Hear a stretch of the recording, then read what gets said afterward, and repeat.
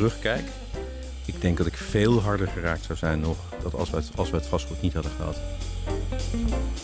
En als het nu had plaatsgevonden, die tender, had je je dan opnieuw ingeschreven? Nou, het is zelfs zo dat onderweg ik me echt wel heb moeten afvragen of ik dat aandurfde nog.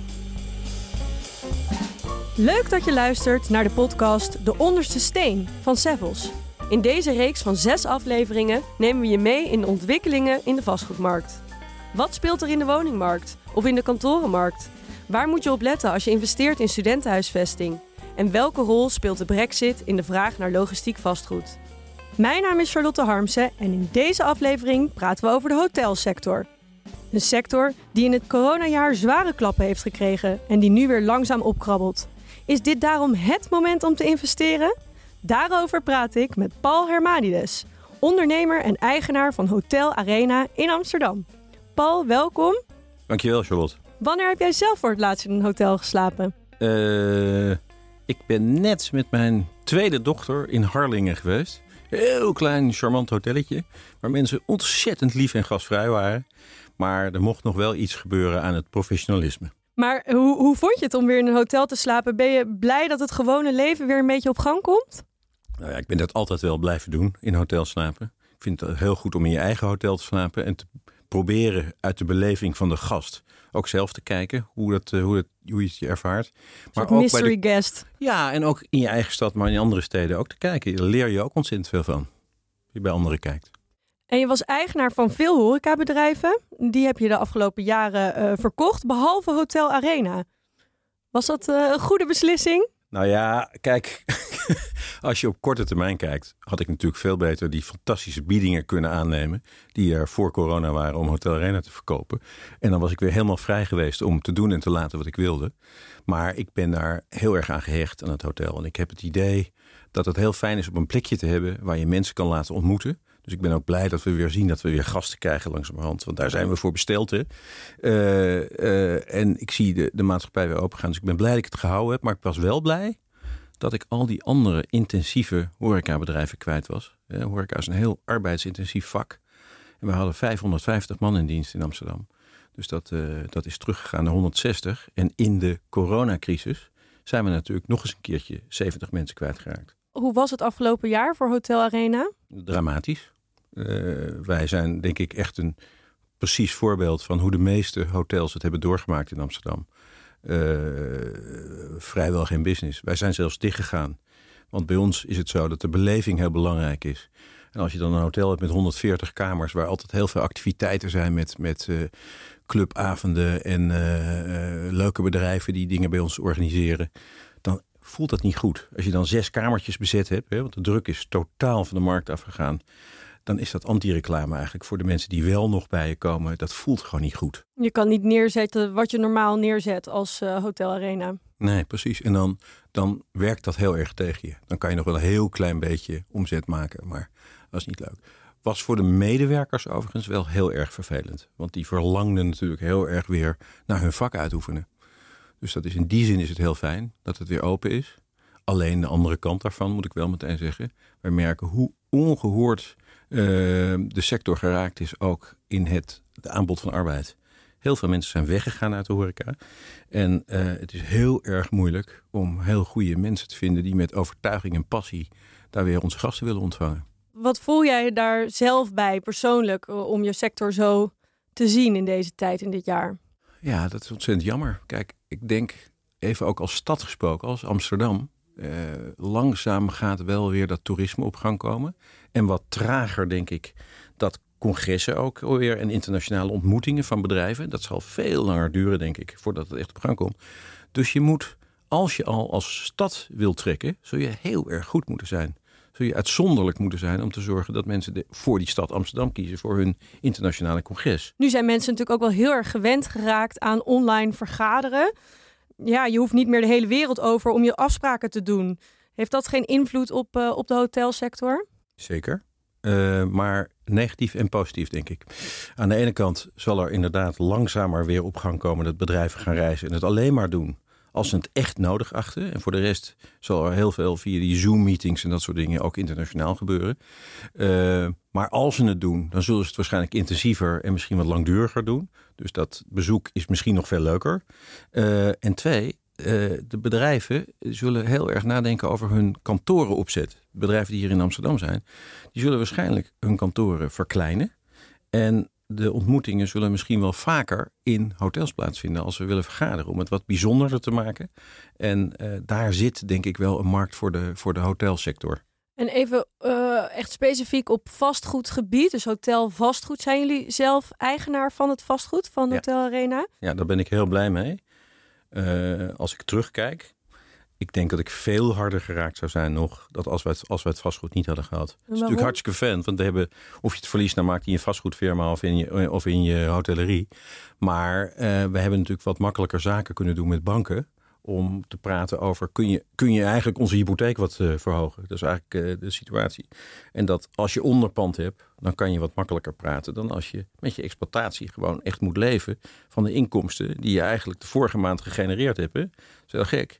Want je betaalt je rekeningen altijd 30 dagen later. Als je dan die inkomsten niet meer hebt, dan heb je zelfs moeite met de rekeningen van de maanden ervoor te betalen. Vind je dat echt het voordeel van het vastgoed in eigendom hebben ten opzichte van bijvoorbeeld een gewoon huurovereenkomst of een exploitatieovereenkomst? Nou ja, er zijn heel veel hotelketens, bijvoorbeeld NH Hotels. Die heeft afgelopen jaar, of eigenlijk al lang geleden, heeft al zijn vastgoed verkocht omdat ze hun geld beschikbaar wilden hebben om in die exploitatie te investeren. Dat is een keus. Daar heb ik geen zicht op of ze daar uiteindelijk blij mee zijn en hoe ze daar nu naar kijken in deze periode. Voor mij is het ontzettend fijn dat ik dit gebouw heb. En ik ben natuurlijk een stand-alone. Dus ik praat niet over ketens. Alhoewel we wel weer wat gaan proberen. Maar voor een stand-alone is het natuurlijk ook heel erg fijn dat je baas bent over je eigen bakstenen. En zelf kunt besluiten wat je gaat investeren. Het zijn hele korte lijnen. Wij hebben een beetje tegen de crisis in toch besloten wat te investeren in Hotel Arena nog weer nu. Als je een huurbaas hebt, dan is dat natuurlijk heel erg moeilijk om zulke afspraken te maken. Nou, de relaties tussen verhuurder en huurder van hotels hebben natuurlijk ook wel echt onder spanning gestaan afgelopen jaar. Denk jij dat dat wellicht gaat zorgen voor een trendbreuk? Je gaf al aan, veel hotels hebben hun vastgoed eigenlijk verkocht de afgelopen jaren. Denk je dat ze nu denken, misschien is het toch wel fijner om mijn eigen huurbaas te zijn en gaan ze dat weer terugkopen?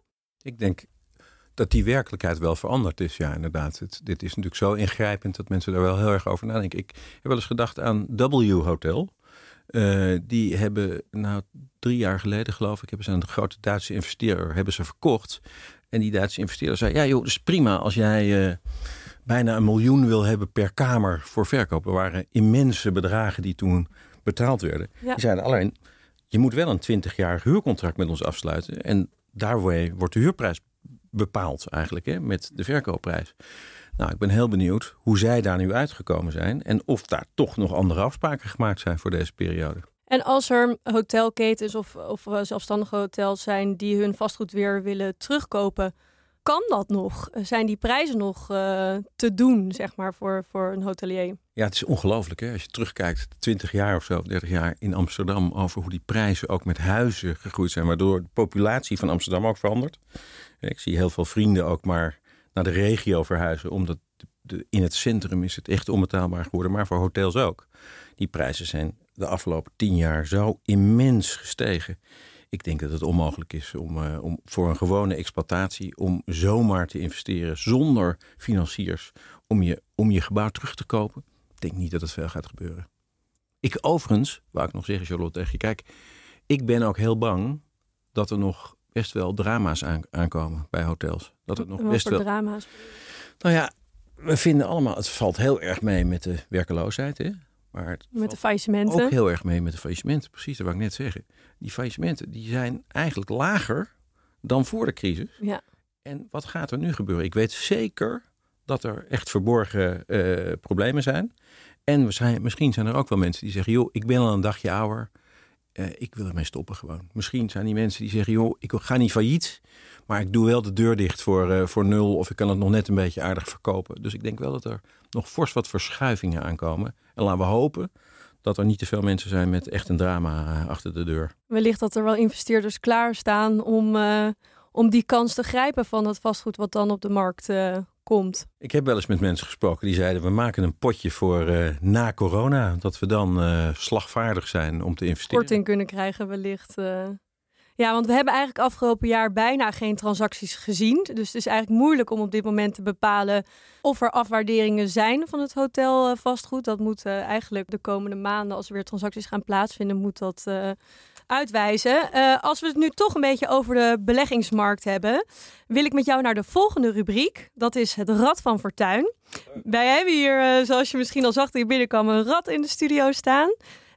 En daar staan allemaal steden op. En jij mag aan dat rad draaien. En dan gaan we praten over de stad die daaruit komt en hoe de investeringsmarkt voor hotels in die stad is. Okay, geef maar een slinger. Nou, 1, 2.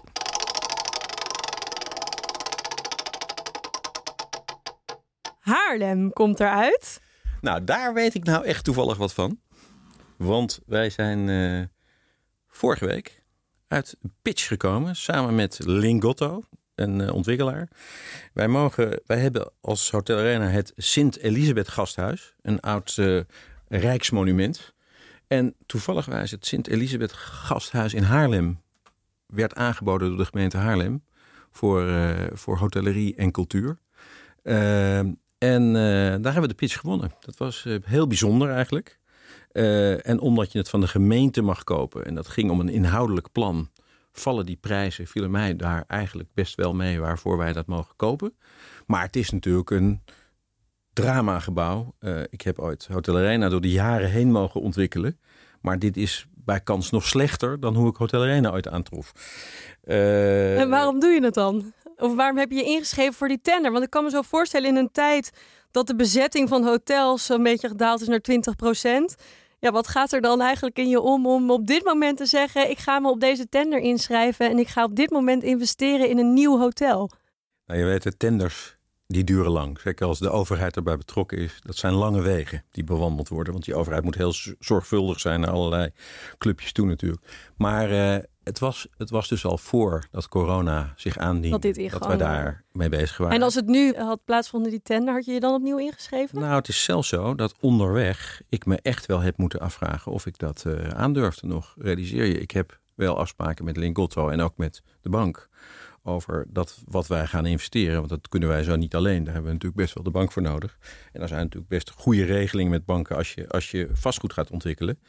Maar die bank zegt ook, ja, Paul, hartstikke leuk en we zijn heel blij met je. Maar er moet wel positieve cashflow zijn voordat wij de afspraak echt daadwerkelijk met je kunnen maken. En dan zit je er toch in. Dus dat is voor ons nog best even trekken. Want op dit moment is dat er nog niet natuurlijk. Hè? Want de markt trekt heel langzaam aan. Ik heb er vol vertrouwen in dat dat wel gaat lukken. En dat doen we dus ook gezamenlijk. Maar kijk, je vroeg net naar Haarlem, zou ik maar zeggen, die investeringsmarkt. Ja, wat maakt Haarlem aantrekkelijk voor iemand die gewend is om horeca in Amsterdam te hebben? Kijk, die hotelmarkt is zo overvoerd in Amsterdam. Die prijzen waren dus ook heel hoog. En ik denk dat die prijzen uiteindelijk ook wel weer hoog zullen zijn. Maar we hebben hier in Amsterdam 33.000 hotelkamers. En er zijn er geloof ik 1250 in Haarlem. Realiseer je, als de RAI een groot congres geeft in Amsterdam, dat het maar een kwartiertje met de trein is. Als de IBC, de International Broadcasting Conference. Dat is eigenlijk onze grootste conferentie in Amsterdam. Waar we heel trots op zijn dat we dat nog steeds hebben binnengehouden hier. En het niet naar Barcelona is verhuisd. Heb ik ooit zelf nog heel hard met de burgemeester aan mogen trekken toen ik voorzitter was van de hotels en horeca in Amsterdam. Maar heel trots dat ze gebleven zijn. Want ze vinden die stad dus aantrekkelijk. Maar ja, dan worden mensen uitgeplaatst naar Leiden en naar de omgeving. Dus Haarlem is daar natuurlijk een hartstikke leuk stadje voor. En als tegenwoordig Zandvoort al Amsterdam Beach genoemd wordt, nou dan hoort Haarlem helemaal in de regio natuurlijk. Ja, en ik denk Haarlem wellicht ook wel heel erg geschikt voor staycations. Hè, wat je afgelopen jaar, wat in ons laatste rapport ook naar voren kwam, is dat in Amsterdam natuurlijk het aantal hotelovernachtingen enorm gedaald is. Ook door het wegblijven van toeristen en het wegblijven van de zakelijke reizigers. Maar dat bijvoorbeeld een provincie als Groningen ineens 35% meer hotelovernachtingen zag. Dus echt allemaal binnenlandse bezoekers, mensen op staycation, de vakantie in eigen land. Is Haarlem daar ook niet hartstikke geschikt voor? Ja, ik vind Haarlem een ontzettend lieve stad eigenlijk. Ik bedoel, ik ben gek op Amsterdam. Ik woon hier niet voor niks. Ik heb ooit wel eens in L.A. gewoond, maar ik ben met veel plezier teruggekomen naar Amsterdam. Ik vind het een mooi Ik noem het altijd de meest intieme metropool die ik ken. Maar dat is ook wel met een knipoog. Haarlem is echt iets tussen een dorp en een stad in eigenlijk. Dat is echt intiem, echt heel leuk centrum. Heel leuk winkelen daar. Dus ik denk dat het en voor de binnenlandse toerist, maar ook wel voor de buitenlandse toerist, best wel een heel aantrekkelijke stad kan zijn. Je zal misschien niet de laatste zijn die daar investeert in een nieuw hotel. Nou, ik hoop natuurlijk dat het een beetje rustig aangaat. En wanneer gaat het open? Dat zijn lange processen. We rekenen nu op dat wij januari 2025 pas open gaan. Want we moeten nu de zaak nog afmaken met de overheid. Dat we daadwerkelijk het vastgoed kopen. Dan moeten de vergunningen, hoe graag de gemeente het ook wil, maar de vergunningen moeten verleend worden. De bouwplannen die zijn natuurlijk in stift gezet, maar die moeten nog afgemaakt worden. Dus ik denk voordat we echt bouwen, zijn we einde volgend jaar op z'n vroegst. Of begin van 2023. Dan bouw je toch 2 jaar, denk ik, voordat je dat echt voor elkaar hebt. En dan zit je begin 2025. In iedere podcastaflevering vragen we iemand van Savills naar een opvallend cijfer. Dit keer is dat Bas Wilberts, Head of Residential and Hotel Investment. Bas, welk cijfer heb jij vandaag voor mij voorbereid over hotels? Het cijfer 70%. En 70% van wat? Het is de daling die heeft plaatsgehad in de hotelmarkt qua bezetting van het aantal hotelgasten in de stad Amsterdam in de lockdown. Is dat dan 2020 ten opzichte van 2019? Ja. 70% minder hotelkamers bezet. Ja, en dan is dat denk ik nog een vriendelijk cijfer, want er zijn natuurlijk hotels die nog veel meer te lijden hebben gehad qua bezetting dan andere. Dus het is een beetje een generiek cijfer. Weet ik niet die exacte getallen, maar het is echt een hele duidelijke dip. 2019 was een all-time high. 2020 was ook een jaar waar heel veel verwachtingen zat dat het nog veel beter zou gaan dan 2019. Met allerlei evenementen die zouden plaatsvinden. En dat is natuurlijk compleet andersom gegaan. En wat ik dan heel opvallend vind als ik kijk naar... we hebben het aantal overnachtingen in 2019, 2020 voor een aantal provincies eigenlijk vergeleken. In Amsterdam zie je dus die hele sterke daling die jij noemt. Maar in Den Haag bijvoorbeeld is dat maar een daling van 4%. Waar ligt dat aan? Nou ja, het is een ideale staycation locatie. Den Haag heeft strand. Er is minder drukte. Je hebt minder afhankelijkheid van evenementen. Wat Amsterdam wel heeft. En heel veel mensen wilden gewoon de drukte niet opzoeken. Waardoor Amsterdam veel lager op de lijst stond om naartoe te gaan. En gaat dat zich weer herstellen? Ja, dat gaat zich uiteraard herstellen. Want het is natuurlijk zo'n heftig effect van een medische crisis. Dat gaat heel snel weer terugkomen. We zijn alweer aangekomen bij de laatste vraag. Dat is een vraag die ik aan al mijn gasten stel. En dat is, ik wil je vragen naar je droomdeal. Het vastgoed is natuurlijk echt een wereld van transacties. Mijn collega's die worden elke dag enthousiast van het maken van mooie deals.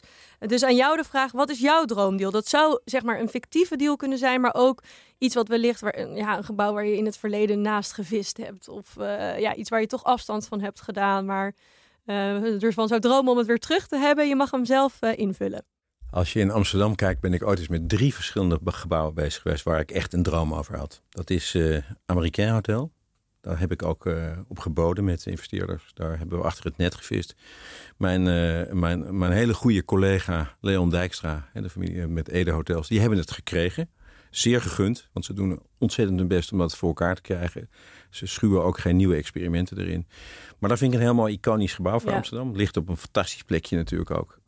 Onze collega is toevallig ooit betrokken geweest bij een aan- of verkoop van het gebouw 100 jaar geleden. Maar prachtig natuurlijk en echt iconisch in de binnenstad. Nou, dan heb ik ook toen het gebouw De Bank, de oude ABN AMRO op het Rembrandtplein.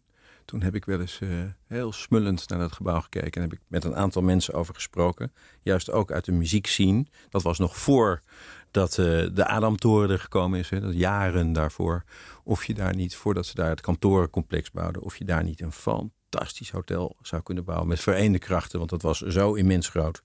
Maar dat vond ik een heel mooi plekje. En dat gebouw was ook mooi. Goed om te vormen tot iets.